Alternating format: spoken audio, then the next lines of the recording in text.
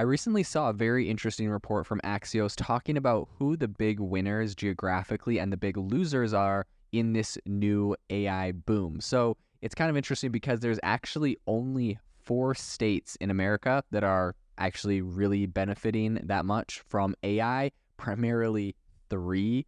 And the rest are virtually non-existent in this space. So today on the podcast, we're going to be talking about who the big winners and losers are, how we see this transforming and what people need to do and states in order to make the difference. So I think the latest tech boom is super concentrated. This whole AI boom that we're seeing, around 60% of the generative AI job postings are actually located in just 15 different metro areas, you could call them. San Francisco obviously was the top one, but if you break that down even further, it's specifically a handful of states. So I'm sure, as you can imagine, you can make some guesses on which states those are, but all of this comes from the Brookings Institute report that they recently did. So generative AI, of course, may produce winner takes most kind of economic outcomes per the authors of the Brookings report that they've recently released. And I think what's interesting here is unless, the government makes some sort of big move, I don't really see this changing very much. So as you may have guessed, the top states or the top state was California with 35 different AI startups there. New York had 4, Texas had 2, Massachusetts had 1. There was 1 company operating fully remotely. And when we're looking at these companies specifically, these are the 41 US members of the Forbes AI 50 list, which is kind of a showcase of some of the promising AI companies. But these are only coming from 4 states. Now, of course, these numbers might be slightly skewed as this is exclusively, kind of like a list that Forbes has put together. So perhaps Forbes looked more at California. But to be honest, this really is where we're seeing a lot of this technology and a lot of these companies come out of. Now, I think another thing that's really interesting is almost 50% of the generative AI job postings that we've seen in the last year, and job postings are a great way to kind of, understand who's hiring and what's going on. But those have all been in San Francisco. So, and I think in addition to that, I think it was a couple of cities. It was San Francisco, San Jose, New York, Los Angeles, Boston, and Seattle. And that I think really extends previous trends in AI jobs and research and development. So this is definitely a trend that we're seeing more broadly. I think that if we're kind of looking at the analytical overview here, in recent decades, high-tech sectors in the U.S. have really gravitated towards coastal cities. This is what we see, right? Of course, it's Silicon Valley for a reason.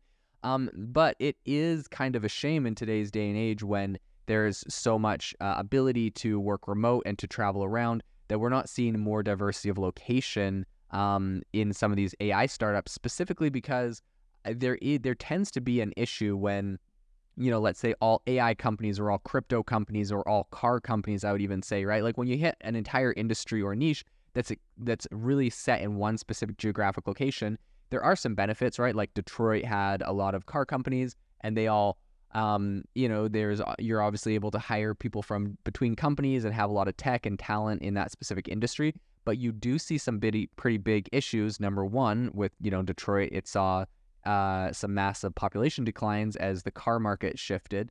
And in addition to, economic impacts like that would affect an entire sector, I think it's just, you don't really want to have one specific bubble, right? You don't want to have just the California bubble that is the lens that we always see AI through, right? You want to get a broad and diverse approach and perspective from people all around, perhaps the United States, but also all around the world. We really would like to see people from all over the world creating powerful, impressive AI companies and all over the country. And I think a more broad and diversified approach is going to give us AIs and projects that more accurately reflect what consumers actually want. I think what's really notable here is that none of the top 50 AI startups are located in the Rust Belt region, the Midwest, or the South. San Francisco alone hosts around 20 of the top funded AI firms.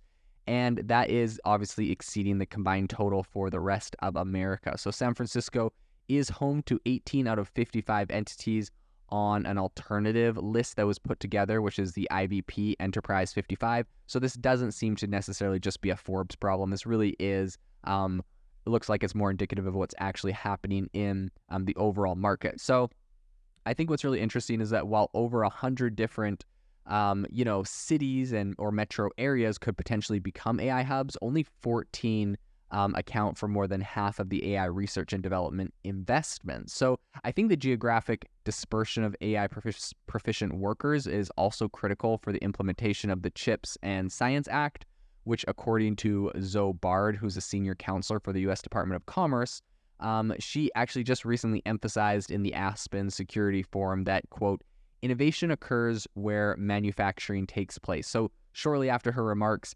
TSMC, Taiwan Semiconductor Company, which is the leading semiconductor manufacturer globally, announced a delay in the launch of their Arizona facility due to skilled labor shortages. Now, I personally can give you a little bit of background on this because I actually live in Arizona, and I know that when this big announcement happened that TSMC was going to come to Arizona, we're going to build some chip fabs and all that kind of stuff. People are really excited. I think Arizona and Phoenix in particular are an area that are really ripe. There's a lot of accelerators and startup kind of ecosystems that are getting kicked off the ground. That being said, right, it's nothing like the connections and the network that is currently in California or even in New York. And so I see this as kind of a budding place where tech will grow, but obviously we are seeing that there is skilled labor shortages in kind of helping some of these sectors grow specifically there. And what is also interesting about Arizona is it's actually been the home of Intel for a very, very long time. I know a lot of friends that work at Intel in their warehouses and in all sorts of places fabricating chips and other things. And so, I mean, as far as the skilled labor issue goes, a little bit more context to this is that I've actually heard that Taiwan Semiconductor Company is really, really hardcore, a lot more hardcore than what typical American companies are. And so obviously Intel has had no problem filling their positions. But I think, for example, Taiwan Semiconductor, one of their requirements is that you have to go to Taiwan and work in one of their factories there for, I'm not sure how long, but it's perhaps a month or 2 months or something like that. And so I think for a lot of people leaving their family for a month or 2 months to go to Taiwan, which is kind of a more, geopolitically sketchy place at the moment with China making threats to, take them out. I just don't, I see that as maybe being a broader reason more than just, skill labor shortages. There's labor shortages everywhere, but that Taiwan Semiconductor Company has some pretty steep asks when it comes to what they're actually asking people to do. So I do think that there is the ability for them to scale up in Arizona if they just acted more like Intel or another American company, perhaps. And I think that there is the ability for, this isn't just an Arizona issue. I think around the nation, around America or any other country, there is always the ability to train people. And I think that we need to focus a little bit more on that because AI really should be something that is spread out more globally and would have a bigger and more powerful impact if that was the case. So I think the report that we were referencing earlier, and their authors are Mark Muro, Julian Jacobs, Sifan Lui, and they essentially proposed a more widely distributed increase in public sector AI research and computing access to diversify AI benefits beyond just, some of these coastal cities. This is something I actually personally totally agree with. The federal non-defense AI research expenditure stagnated at around $1.7 billion back in 2022. So that is something that also could be looked at. And I think an additional note on this is that generative AI deployment is really in its nascent stages, and its broader implementation and adoption across industries are expected to distribute at least some of the economic advantages, right? So even if we don't have all the AI companies all over, even if they were, let's just say, all in San Francisco, for example, because every company that is implementing AI should see benefits from that, we should see that sort of distribution of the benefits of AI. But I think it'd still be good to see some of these foundational models and some of these bigger tech-funded companies moving out, looking around and going to some other places. A national Artificial Intelligence Research Institute initiative is currently active in 19 different cities. And the idea is to kind of help foster AI expertise. Beyond AI is a broader kind of manufacturing boom that is occurring in the southwestern and southern and western regions in the U.S. So, AI obviously isn't the only factor that is interesting here, but if we're looking at kind of historical parallels to all of this, I believe in the 1960s, the whole space race kind of served as an iconic instance of place-based industry policy where essentially federal investments transformed cities like Huntsville, Alabama, and really that became like the place for space exploration and technology to be developed. And I also mentioned Detroit and kind of where we saw cars there. We do see this with a lot of different industries, but with something like tech that I feel like really doesn't need to be in a specific location, and especially when people can work remote, I do think that it is going to be very beneficial if we can learn how to kind of spread out the love when it comes to AI innovation to a more broader and diverse range of places. And I think it'll be really interesting to see if we end up actually seeing that in the future. Thank you for listening to today's podcast episode, breaking down how AI is impacting your industry. Today's episode is sponsored by AIbox, a no-code AI app builder and marketplace, which just launched a crowdfunding campaign. If you are interested in investing in a new AI startup, you can go to republic.com/AI-box. I'll leave a link in the show notes as well to learn more.